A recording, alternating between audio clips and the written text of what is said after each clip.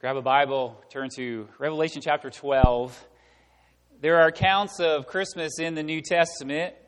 One account is of the poor visitors showing up in Bethlehem to find a child wrapped in swaddling clothes. And Luke tells us that this child is destined to cause the falling and rising of many in Israel and to be a sign that will be spoken against so that the thoughts of many hearts will be revealed. In another account, the infant Jesus is threatened by Herod the Great, and he's taken to Egypt by his parents. And in Matthew 2:16, we read, when Herod realized that he had been outwitted by the Magi, he was furious, and he gave orders to kill all the boys in Bethlehem and its vicinity who were 2 years old and under, in accordance with the time he had learned from the Magi. And this third story of Christmas in the New Testament is kind of a transformation of that second story of Herod after the boys under 2 years old. A pregnant woman in Revelation 12 is threatened by a dragon who intends to devour her child. Let's look at Revelation 12. A great sign appeared in heaven. A woman clothed with the sun, with the moon under her feet, and a crown of 12 stars on her head. She was pregnant and cried out in pain, and she was about to give birth. Then another sign appeared, an enormous red dragon with 7 heads and 10 horns and 7 crowns on its head. Its tail swept away a third of the stars out of the sky and flung them to the earth. The dragon stood in front of the woman who was about to give birth so that it might devour her child the moment he was born. Wherever we look at the mystery of Christmas and the incarnation of Jesus, it's always linked to danger and this conflict between good and evil. We often, in our customs and in our traditions, have made Christmas nice and cozy, and that it is. We often focus on the baby, but we're looking at this cosmic event that happened beyond the stars and beyond the creation of God working a redemption story in the lives of people who are far from Him. And that cosmic story always involves conflict. There is a conflict between good and evil, and we live in a world where there is conflict between good and evil. And it's not just the evil of others, but if we're honest, isn't there a conflict even within ourselves? We can relate to the Apostle Paul, who says, the good that I want to do, I don't do, and the bad things I don't want to do, I do. And so we understand there's a conflict. And Christmas is really a story about a cosmic conflict. It's not just a conflict we have within ourselves, but it's a spiritual battle. It's a battle that is beyond the stars, and it's beyond the visible world. It even goes to the invisible realm. And so Revelation 12, John opens the curtains for us and says, you know why we're struggling on planet Earth? Well, here's why. Here's what's happening behind the scenes. And this great sign appeared. A sign was given to evoke wonder. A sign was given to evoke awe. And so what do we see? This first sign is a woman with the sun and the moon under her feet. It's both night and day in this sign. It's both somehow for the sun and the moon and the stars. They're all visible at once. And John's vision is this huge panorama across the sky. And so God's people have this light, and they have this sun and the moon. And there's this prophetic imagery from the Old Testament. The 12 stars symbolize the fact that the glory of humanity was meant to adorn the bride of Christ. One commentator said this: the sun corresponds to divine love, and this all-essential source of blessedness appears to the angels in heaven as a sun immeasurably surpassing hours in splendor. And while its holy glow warms, it also blesses them. Psalm 84:11 says this: for the Lord God is a sun and a shield. The Lord bestows favor and honor. No good thing does He withhold from those who walk is blameless. The sun is the center of our solar system, and so this divine love is the center of the spiritual system. The sun warms all of nature, and so divine love warms all of heaven. And so who is this woman? It's a symbol of something. We see this sun, we see this moon, we see these stars. So who is this woman? This woman symbolizes the nation of Israel. And so there's this tie with the Old Testament. As Christmas comes, we have to go back in history a little bit to make sense of really what it means that Jesus, the eternal Logos, took on flesh and became one of us. In Genesis 37, verses 9 to 11, this is Joseph, who's having dreams. Remember, Joseph was his father's favorite. He had dreams about his family. And he said, this is the dream. And he told it to his brothers. Listen, I had another dream. And this time the sun and the moon and 11 stars were bowing down to me. When he told his father as well as his brothers, his father rebuked him and said, what is this dream you had? Will your mother and I and your brothers actually come and bow down to the ground before you? His brothers were jealous of him, but his father kept the matter in mind. And so the sun and the moon refer to Jacob and Rachel, Joseph's parents, and the stars in his crown are the 12 sons of Jacob. So we know the sign that God has given to John is that this woman is Israel. It's that old covenant people of God. And the woman is giving birth to a son. And so this cosmic Christmas is beyond the stars, is that God is working in history for his people. What does he do? He prepares a people. He prepares the nation of Israel. Israel's role is one of preparation. What was Israel to do? Israel was to bring forth the Messiah. That's why they're a physical people in a physical place. And they're a physical nation to bring forth a physical person. And so that's what they are doing. And so John in Revelation 12 says, here's what's happening. Is that this woman, this nation of Israel, this symbol of God's covenant people in the Old Testament, was bringing forth a child. And we know that child is Jesus. Folks, in the Old Testament, we're looking for this light. I want you to go back to the Old Testament for a minute and think about where you are in this story of redemption. You know nothing of Jesus.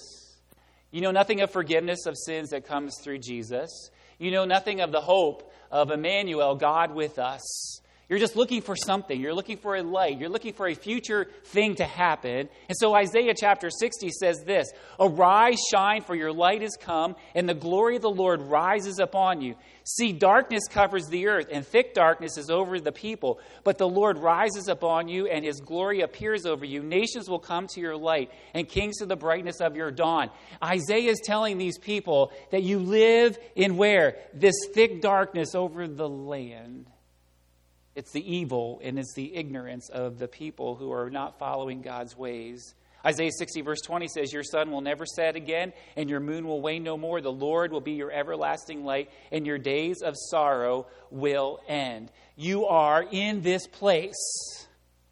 In the Old Testament nation of Israel, they were enslaved in Egypt, and they were delivered, and they were in the promised land, but they were disobedient, and then they were taken into exile, and then they came back to their land, and then the Romans conquered the land. And so this history of the Old Testament Israel was one of seemingly constant captivity, constantly yearning and longing for something. Do you ever feel that way in your life? Like you're in a place, you're in this place, and it can seem dark and gloomy, and you're longing and you're yearning just for things to get better. You're just yearning for this light to happen, for this thing to happen. And that's where the nation of Israel was. That's where these people were, because they didn't have the Messiah. They didn't have the hope of Jesus. But the Lord kept promising them, a light is coming. There's a light that's going to come. There's a light that's going to shine upon you. This is your hope. And the people of Israel, as often we do, say, when? When is this going to happen? It seems so dark, and it seems like there's no end to this. It seems like the struggle will never end. It seems like this despair and this gloom that I'm in and this season that I'm in is never going to end. And yet I have these promises of God that it's going to happen at some point. In the Old Testament, the community of the people is often called the bride of God. The church is the bride of Christ, but in the Old Testament, Israel was God's bride. Isaiah 54:5 says, for your maker is your husband. The Lord Almighty is his name. The Holy One of Israel is your Redeemer. He is called the God of all the earth. The book of Hosea was written because of Israel's unfaithfulness to their one true God, and they were involved in idolatry. And so God compared that to unfaithfulness. He said, I will betroth you forever. I will betroth you in righteousness, in justice, in love, and compassion. And so the nation of Israel was known as God's bride. He was their husband. God always is seeking relationship with his people. We are the bride of Christ as the church. Well, we're in relationship with Jesus. The Old Testament Israel was in relationship with God as the husband, and they were the bride. And so we see this woman is the what? It's the bride of God from the Old Testament. They were chosen in preparation for the deliverance of the Messiah. God says, out of all the peoples of the earth, Israel, I want you. I haven't chose you because you were smart and wealthy and powerful and the best. I just chose you because of my mercy. But I'm choosing you. And I'm choosing you to bring forth this Messiah. And so when they have the promise, until it is fulfilled, it is thousands of years. God what? He chooses Abraham, who is the father, the forefather of all those who by faith in Jesus will come to him. And it's been thousands of years. And it's this in-between time. Isn't that where we feel stuck? God says, I'm going to do this. And a year passes, and 2 years pass. And 3 years pass, and we say, Lord, when are you going to do this? Have you forgotten about me? Have you forgotten about your promises? Now multiply that by thousands of years when God called Abraham. And over the years, his people can become very frustrated. We say, Lord, when is this going to happen? Have you forgotten where we are in this place? And though this woman gives birth, and John testifies that this woman, Israel, brings forth a male child, and there he is. The light that was promised, the deliverance that was promised. There is a theme in Scripture that we can't misunderstand as we come to Christmas time, and the theme is that of exile. When God created Adam and Eve in the garden, he wanted a relationship with them, and he says, you have relationship with me, you're free to eat of all the trees except the one tree, and what do? They eat from the one tree. And what happens to them is they are exiled from the garden. They are banished from the garden. They are pushed out of the garden. And so now they live out of harmony with God and his plans for their life. What happens with the nation of Israel? Abraham is the father. He has sons. And the nation of Israel, there is a famine. They go to Israel or go to Egypt because that's where Joseph is. And what happens while they're there? There were pharaohs that rose that didn't know Joseph and didn't know all that God had done through him, and they were enslaved in Egypt. Where are they? They're in exile. They go out of Egypt, and where do they end up? It was an 11-day trip to the Promised Land, but because of their disobedience, they ended up wandering in the wilderness for 40 years. And so they're in this wilderness exile for what? For 40 years. They finally crossed the Jordan River, and they're in the Promised Land. And God said to them, if you obey, you can stay. They disobeyed, and away they went. First, Assyria conquered the northern kingdom of Israel, and then the Babylonians came and conquered the southern kingdom of Judah, and they went into what? Exile, into wilderness. They eventually came back, and we see now in Revelation 12, this woman gives birth to a son. It gives birth to this boy, and there's a dragon there. Why? All of these things are predicated on what? It's a spiritual battle. It's a conflict that when we either choose our way or God's way, but when we choose our way, it always ends up in wilderness. It always ends up in exile. We are separated from God because of us, not because of God. Someone said one time, if you feel far away from God, it's not that God moved, it's that we did.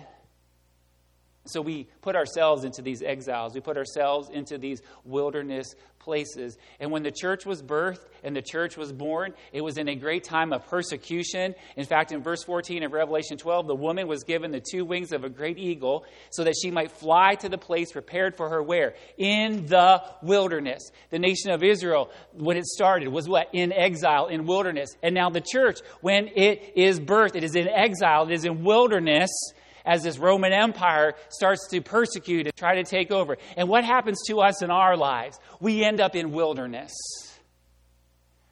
We end up in exile. Because of our sin, because of our rebellion, because of our not wanting to submit to God and to his ways, that is where we end up. And so the people were promised that when they come back to this place, when they go into exile and they come back, that there will be a promise of restoration. And so in Ezra 1, we see that the people are coming back. However, they are very disappointed when they come back. In fact, when the temple was rebuilt, those who had seen the former temple wept because they said, this one is nothing like the original. Those who knew the glory of Israel, they were wept and they were mourning because they knew that this restoration was not what it once was. And so really Israel, it was only partially restored when it came out of exile in both Assyria and in Babylon. And so for hundreds of years then, the people were still in this partial exile. They returned to the land, but it wasn't like it used to be. We've been there. When we disobey the Lord and we go far away and we come back, it's just different, isn't it? Yes, we can be forgiven. Yes, we know we're loved, but we still know everything we've done. We still know all that stuff that's in there. And our relationships are changed. We ourselves are changed. When we go into the wilderness and the exile of sin and rebellion and disobedience, just something changes and it's never quite like it was before. We can be forgiven of all kinds of things, but the relationship is just not like it was before. And that's where the people of Israel were. They went into exile and they came back, but it was only this partial restoration because it just wasn't like it was before. And so for hundreds of years, after the Old Testament closes, the prophets are done. God sent the prophets to tell the people, warn the people, you need to obey or you can't stay. And after the prophets were done, there was silence.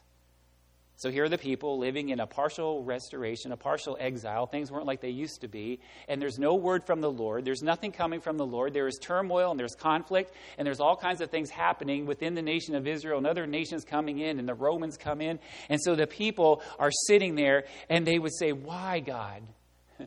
Why didn't you fully restore your kingdom? Why didn't you fully restore us? And so that's kind of where we are even in our Christian experience. Yes, we're forgiven, but we're still living in this place where things aren't what they're going to be. This world is still cursed. This world is still sinful. This world is still broken. And one day it's going to be changed, but we're still living in this place. And so even though my spirit can be renewed, even though I can be forgiven, it's still a partial restoration. Why? Because I still have this body of flesh. And I'm still dealing with the flesh. And so it's a struggle. That's Romans 6, 7, and 8, where Paul talks about that struggle between the flesh and the spirit. And so it's a partial restoration in our lives when our spirits are restored and renewed and regenerated, but we're still living with this body who still loves the same old stuff. When you became a believer, you still had similar desires and similar struggles and similar temptations. I know when people become believers, they're very disheartened because they give their life to Jesus and all of a sudden they run into those old temptations and those old struggles and they say, what happened? Am I really forgiven? Am I really a believer? That's where the nation of Israel was. They had the promise. They were partially restored. And so we are partially restored. Our spirits are forgiven.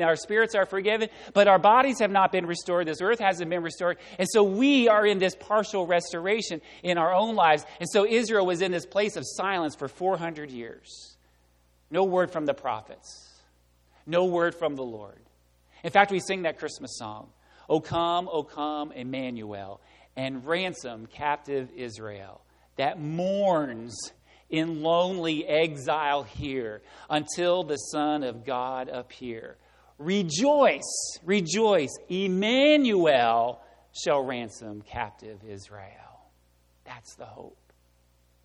We live in that place of exile, and for us as believers, it can be a lonely exile here on planet Earth. We want to be with the Lord. We want all of this stuff to be over, but we're still here. And it can be a harsh struggle. I'm convinced Christmas is a harsh holiday when you think about what is happening beyond what we can see, behind the curtain when it's picked up, beyond the stars. There's this cosmic struggle that's going on that hasn't ended. We are still a part of that. And so what happens is the New Testament picks up the story where the Old Testament leaves off. So God had promised restoration of his people, but it was only a partial restoration, and they're struggling. And so what happens is the New Testament picks up. So turn in your Bibles to Matthew chapter 1. And so what happens in Matthew chapter 1 is that it isn't part 2 of the story. It's not the great Christmas story. In fact, in Matthew chapter 1, it's often where we get bogged down because it starts with a genealogy. Oh. I'm not judging, but how many of you just flipped past Matthew chapter 1? You're like, oh, brother. Matthew chapter 1 is the continuation of the story.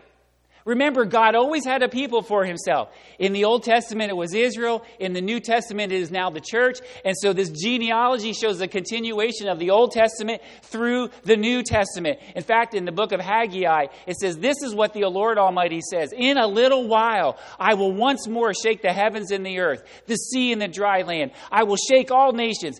And listen, what is desired by all nations will come.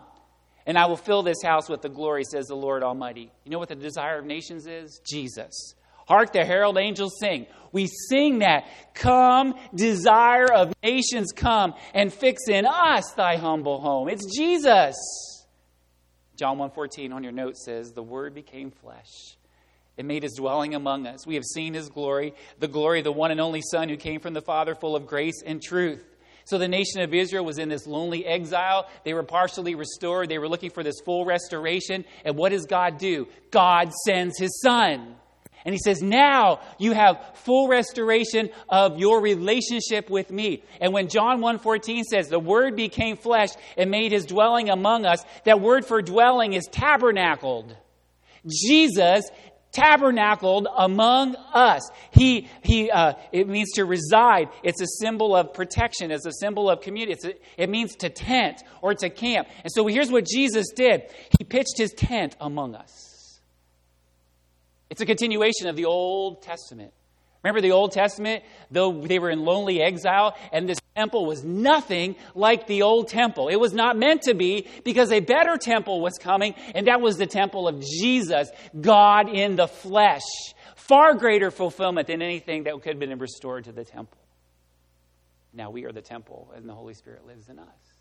And so Jesus, the Bible says, came and tabernacled with us. And so Zechariah says this about his son, John the Baptist. He says, praise be to the Lord, the God of Israel, because he has come to his people and redeemed them. See what Zechariah says? Zechariah was the father of John the Baptist. And he wasn't able to speak, but the Lord gave him his voice back. And then he prophesies. And this is what he said. This, John the Baptist, and also the events surrounding the birth of Jesus, they were about 6 months apart, cousins. And so Zechariah says this about John the Baptist. God has come to his people and redeemed them. He has raised up a horn of salvation for us in the house of his servant David. Salvation from our enemies and from the hand of all who hate us. To show mercy to our ancestors and to remember his holy covenant. The oath he swore to our father Abraham. To rescue us from the hand of our enemies. Enable us to serve him without fear. Here's what Zechariah says. My part with John the Baptist, Jesus coming in that first Christmas, was the fulfillment of the Old Testament of God's promise to once again come and be with his people and deliver them from his enemies. What is the enemy that we have to face? The number one enemy, or some of our enemies that we face, are the adversary, Satan. He's the great dragon in Revelation 12. We're going to look at him next week.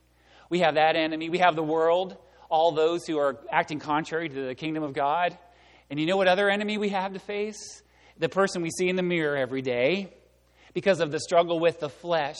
And it's those enemies that Jesus came to free us from. The enemies of Satan and sin and self. That is why Zechariah could say this is a continuation of the Old Testament. This is the fulfillment of the Old Testament. The exile is a time of darkness, despair, and longing. We are not home yet. We desire to go home. It's a time of testing and it's a time of trial. But there's also this hope of return. And so the beginning of the Gospels, the exile ends because of our estrangement from God, because of our sin. Look at Matthew 1:17. There were 14 generations in all from Abraham to David, 14 from David to the exile in Babylon, and 14 from the exile to the Messiah. Do you see what Matthew just did? He said the continuing story of the Old Testament from Abraham, who is the root and the father of the nation of Israel, to David, who is the king, who God said will always have someone sit on the throne, to what? The exile, and the exile to the Messiah. That's the story of redemption. And that's the story of redemption in us as well. We are in exile, and then we are brought back because of the Messiah. Now, Matthew makes a lot of the numbers and a lot of the generations. There are 6 sevens of generations, and Jesus is the beginning of the 7th 7. So what does it mean? Numbers are important in the Bible, and 7 is significant because as God tells us in Genesis, what did he do? He created for 6 days, and what did he do on the 7th day? He rested. Now, he didn't quit. He just rested from his creative activity. He didn't quit because if he quit totally, the universe would have blown apart. But God's still maintaining and God's still working. So all he did was he rested from his creative order. The Sabbath day was 1 day in 7 was a day of rest. And in the Mosaic Law, every 7 years, the farmers were to let the land lie fallow. You weren't supposed to dig it up and plant it. Why? Because it would replenish its nutrients. And so the 7th year represented rest. The 7th day was God resting. The 7th day was a Sabbath rest. The 7th year was a Sabbath rest. And in Leviticus 25, the 7th period of 7 years, every 49 years, the 50th year was a year of Jubilee. Slaves were free, debts were forgiven, and the land and all the people were to have rest. Why? Because of the 7th 7, the Sabbaths of Sabbath. It was a foretaste of what God was going to give us in Jesus. So here's what Matthew's telling us. Matthew says this nation, this woman, this people gave birth to the Messiah. And what's he going to do? He is the one who has come to help us in our exile, help us in this loneliness that we live in. Matthew is telling us that this rest will come from Jesus. Jesus is our rest. Jesus broke into time and space to accomplish our salvation for us, what we could not do for ourselves. In fact, the writer of Hebrews picks that up in Hebrews chapter 4 and says this, "Therefore, since the promise of entering his rest still stands, let us be careful that none of you be found to have fallen short of it. For we had the good news proclaimed to us just as they did, but the message they heard had no value because they did not share the faith of those who obeyed. Now, we who have believed enter that rest, just as God has said." Verses 9 to 11, it's on your notes. "There remains then a Sabbath rest for the people of God. For anyone who enters God's rest also rests from their works, just as God did from us. Let us therefore make every effort to enter that rest, so that no one will perish by following their example of disobedience." What does that have to do with exile? The people were looking for rest. When they were in Egypt, enslaved, what were they looking for? The promised land where they could what? Find rest. When they were in the promised land, they wanted to rest there, but they couldn't rest there because of their disobedience, and so they were taken into captivity. And what did they want in captivity? They wanted to be restored from exile. Why? For rest. And once they were restored, it wasn't a full restoration, it was a partial restoration. And so God's people were looking for rest in this lonely exile. You know what rest is? God, when he rested, he just did something different. He gave up, stopped his creative activity. Rest is just that place in our lives where we can go, I want you to do that. Breathe in and just go. Isn't that what we're looking for? In this exile that we find ourselves in this world where we find ourselves, where there's struggle, where there's this conflict, where there's this cosmic thing. Isn't that what we're looking for? We're just looking for that moment we can just... Christmas is a very busy time, and you maybe have been out shopping and doing all kinds of things. And what's the first thing you do when you get home? You're at work, stressful day at work, traffic is terrible, there's been accidents, all kinds of things. And as soon as you get home, what do? That's what we're looking for. Because Peter tells us in the Epistle of Peter that we are exiles and we are foreigners in this land. So we as believers, we're still in exile and we are still wandering in this place. And really all we're looking for is that. And you know where that comes from? Jesus. And that rest is available to us today. How is it? It's by faith. Because the writer of Hebrews says that the folks in the Old Testament, they didn't have that rest because they didn't combine it with faith. I want to give you a couple ways to have rest in exile. Peter tells us that we are exiles, we are foreigners, we are strangers, we are sojourners. We are walking through this place. Someone said, because we're sojourners, we need to pack lightly, right? We're walking through this world, and we want to be encumbered by the things of the world, but this world isn't our ultimate home, but we're here in the meantime. So we are longing for this something better. We're longing, right, for our heavenly home. But while we're here, we are still very much in exile. We're not spiritually in exile anymore because Jesus came to bridge that gap between God and us so we can have that spiritual connection. But we're just still physically in exile, even as we wander through this place. So how in our lives do we have that thing where we can have rest? The first way is this. We can have rest from trying to prove yourself. We have rest from trying to prove ourselves. In Jesus, you can stop trying to prove yourself because you know it doesn't really matter in the end whether you are a failure or a king. All you need is God's grace. And you can have it in spite of your failures. We have rest in spite of ourselves. We can have rest and quit trying to prove ourselves. That's what the writer of Hebrews says. The writer of Hebrews says, when we rest in God, verse 10, we also rest from our works. Think about how much of our life is trying to prove ourselves.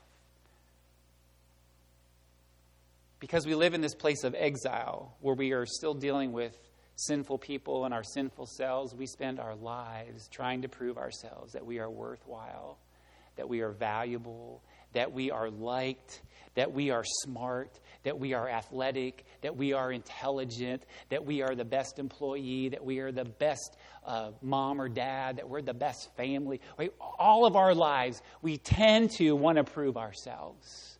I have to get the best education so I can get the best job. On it goes. And while we are in exile, that is exhausting. It's just exhausting. And at the end of this exile that Jesus has brought to us, what it says is, what you do is after you know Him, you want to live your life to please Him, but you don't have to clean up your act first in order to know Him. We don't have to get our life all together and then say, Jesus, I got everything in order, and now I want to come to you. What do? We say, Lord, I am a mess. I'm coming to you. I'm your problem now. You clean me up. And that's what we do. But our entire lives. And so in this exile, sometimes we are frustrated, and sometimes we are lonely, and sometimes we are just longing because why? We never stop just to rest. Quit trying to prove ourselves. Facebook and Twitter and Instagram, it's all people trying to prove themselves. This was a hilarious story a couple weeks ago. A young lady was out in the wilderness, Instagramming herself because she's out in the wilderness.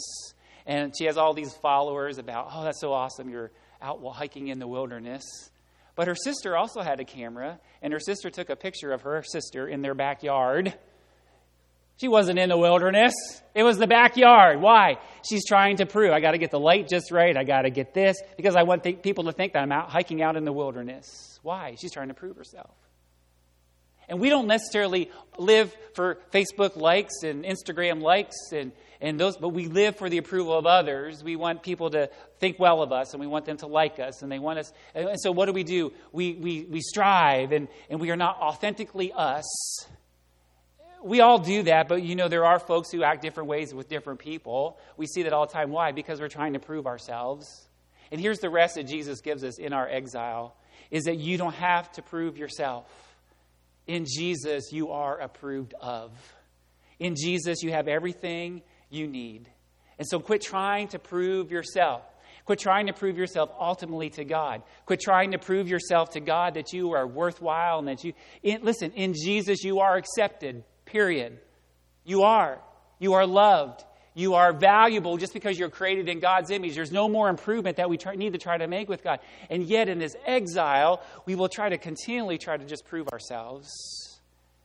If something goes wrong, what do we say? What do we think? I'm going to fix it. I'm going to make it better. I'm going to do it better the next time. So we have rest in our exile now because of Emmanuel, God with us, who in Jesus, in this restoration that we are part of now, we can have rest. But the second way is this. We have rest from the troubles and evils of this world. We have rest from the troubles and the evils of this world. We feel like we have to control history. We have to make everything go right. listen, that's not only exhausting, it is impossible. There's very little we can control. There's very little that we can control in other people, in ourselves. And what we want to do is we want to control history. We just want everybody to do and be and act certain ways. But it's exhausting. And here's what Christmas tells us, that despite appearances to the contrary, God is in control of history. Where were the Israelites? 400 years, no word from the Lord. They were in lonely exile. They thought that everything, there was no hope. There was all the promises God had made were not coming true. And then we see in the beginning of the Gospels that God, keeps His word. Mary said to Elizabeth, when she visited Elizabeth, Mary said this, He, that's God, has helped His servant Israel, remembering to be merciful to Abraham and his descendants forever, just as He promised to our ancestors. So when Mary goes to Elizabeth, and Elizabeth is with child, and Mary is with child by the Holy Spirit, and what does Mary say? Mary says, listen, we are part of this grand scheme of God's redemption. We are part of this grand history of God's redemption. And in these babies, specifically the Jesus, that God has remembered to be merciful. You know what Christmas says? God remembers. God doesn't forget. You probably tried to make your Christmas list and hope you didn't forget anyone. Christmas morning, you'd be like, I forgot someone. But God doesn't forget. He remembers. And that's what Mary says. So what Mary says is this, is that we can have rest from troubles and evils of this world. Now listen, when God gave up his rested. Remember, He gave up His creative activity, but He still was alive and still doing things. And so when we have rest from the troubles and the evils of this world, it doesn't mean that the troubles and evils of this world are going to go away. Or that we can only have rest when those troubles and evils of the world go away, because we will never have rest if we are waiting for the troubles and the evils of the world to go away. They will not go away. We are living in a broken, sinful, fallen world. That's where the nation of Israel was. And someday God will put everything right. And so some of our inward rest comes when the Spirit reminds us this is not our ultimate rest. Sometimes the rest that we have in our exile here until we get to our heavenly home, the Spirit has to remind us this is not our ultimate rest. The problem is we want to make earth heaven, and it isn't. It just isn't. And we are disappointed and we are frustrated because we want it to be a certain way, because we are trying to control history and trying to control people. Listen, history has a long arc. We are just a blip on the radar of history. And we tend to think that it all centers around me. How long did the Israelites wait for Jesus? You know, in Genesis chapter 3, we looked at that verse last week. The promise that the one born of the woman would crush serpent's head. He's going to strike it all the way back to Genesis. How long did it take? Thousands and thousands and thousands of years. 1 Peter 2:11 says, Dear friends, I urge you, as foreigners and exiles, to abstain from sinful desires which wage against your soul. Peter tells us that while we're in exile, my battle is really against those sinful desires. We are not exiled from God spiritually, but we are still not at home with Him. We are passing through. And listen, we have this powerful hope. You need to write this down and remember it. Our hope for the future is not optimism. It is certain. There's a difference between optimism and certainty. Our hope for the future is not optimism. What is it? It is certain. It is certain that at the end of all time, everything will be well. It's not well now, but we have a certainty. Why? Because God keeps His promises, and Christmas is the fact that God keeps His promise. It gives us strength and peace when dealing with the trials and the tragedies of the present, even though the glory of God will cover the earth like the waters cover the sea. Listen, Christmas is not once upon a time a story happened that shows us how we should live better lives. The gospel is not advice, and when we sometimes treat it as advice. Do this and don't do this, and here's a better way to be a successful parent, and here's a way to find joy. And much of what we treat the gospel is that it's advice. But the gospel is not advice. It is good news. And what is news? News is something that has happened. And the good news is Jesus came and he died on the cross in our place to accomplish for us what we could not accomplish for ourselves. It is news because it's already happened for you. So why are you striving to make it happen for yourself? That's what the gospel is. The gospel is that I surrender and I trust Jesus by faith to do for me what I cannot do for myself. And that means I don't have to try to prove myself to God, and I don't have to. I have rest from the troubles and the evils of the world because I am God's. I'm His child. I'm in His hands, and no matter what happens, I'm still His. If I walk out and get hit by a metro van, you won't get hit by a metro van. Those things drive too slow. You can get out of the way. But I'm God's. Like, there's nothing that can happen to me in this life that I need to fear because I know whose I am. Why? Because it's certain. It's not optimism. Optimism is, I hope I get a new iPhone 11 for Christmas, right? That's optimism. I hope I get this. Certainty is, there's an iPhone 11 under the tree, and it's mine. That's certainty. We need to live our lives with more certainty than optimism. Optimism is just wishful thinking. I hope it all turns out. We wring our hands while we're in exile. I hope it's okay. No, listen, it is certain. Why? Because God said it's going to happen and it'll happen. The people were in exile for years. They thought they never would return, but they returned. There was no word from the Lord for 400 years, and all of a sudden breaks into the scene. There's a baby that has been born, and let me tell you how he fits into the grand scheme of redemption. Luke chapter 2, verses 10 says this, "An angel said to them, 'Do not be afraid.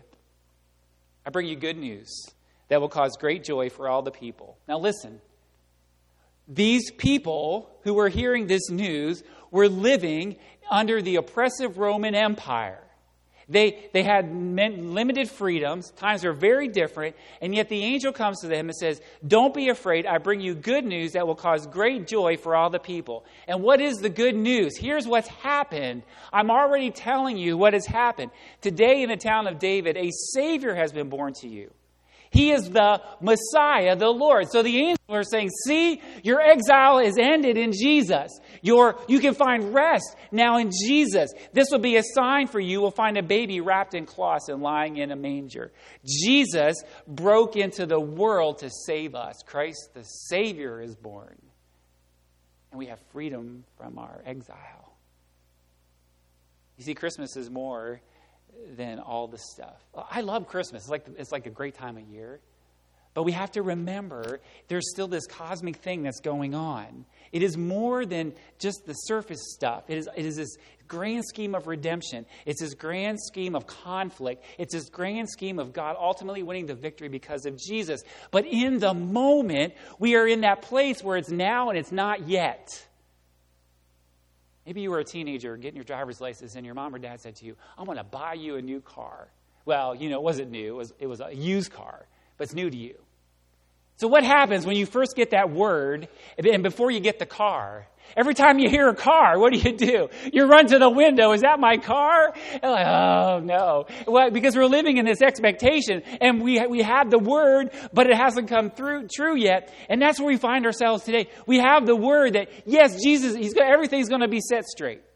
He's coming back again. This whole world's going to be renovated and restored. Our bodies are going to be renewed. If we're dead, we're going to be resurrected. All that stuff. But Lord, I'm in the right now. Whew.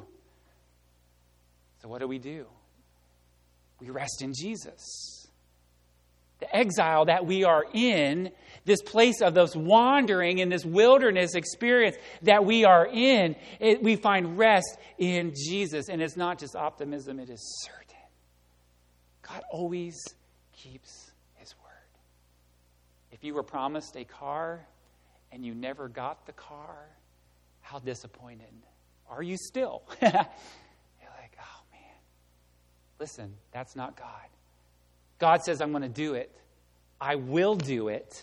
Now, I know it's not going to be on your timetable. I know you want it done yesterday, but listen, when you're God with no beginning and no end, what's 5,000 years? It's nothing. It is nothing. And as we are in lonely exile here, we're not there yet, but we want to be there, and we're in this place, it's in Jesus that we can find that rest. We don't have to prove ourselves because we're loved by God because of Jesus. We have rest from the troubles and the evils of this world because we know that ultimately God's going to set everything straight. Every injustice, every unfair thing, every evil that has been done to you and by you, it's all set straight in Jesus. It'll happen. And so what does Christmas do? Christmas gives us the courage to live while we are in exile here. Maybe you've come in today and you are just in that lonely place. Christmas can be that time that it brings up those things because we are our memory works by connections. We don't remember the average days. We remember the not so average days.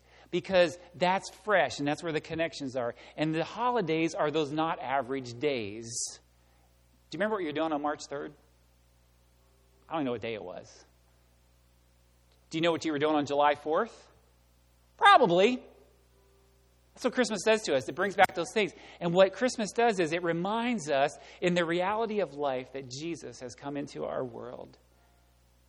As we are in mourning and lonely exile here, we have a Savior who loves us, a Savior who has come to put an end. We have this sign from John in Revelation 12, and signs were meant to evoke wonder and awe. That there is a woman, the people of Israel gave birth to the Messiah, and he's here. In the midst of the conflict, in the midst of the struggle, we have the one who will crush the head of the dragon. His name is Jesus. Would you please stand? We're going to pray. Have just a time to reflect, a time to just remember the things of Jesus and his incredible love for us. That we don't have to earn it or work it up or somehow make God like us more. Listen, in Jesus, if you are in Jesus, you are loved. If you are in Jesus, you are forgiven as you stand here right today. If you are in Jesus, you have the hope of a future, hope of resurrection, the hope of an eternal place with him right as we stand here today. That's the message of Christmas. Let's pray. Father,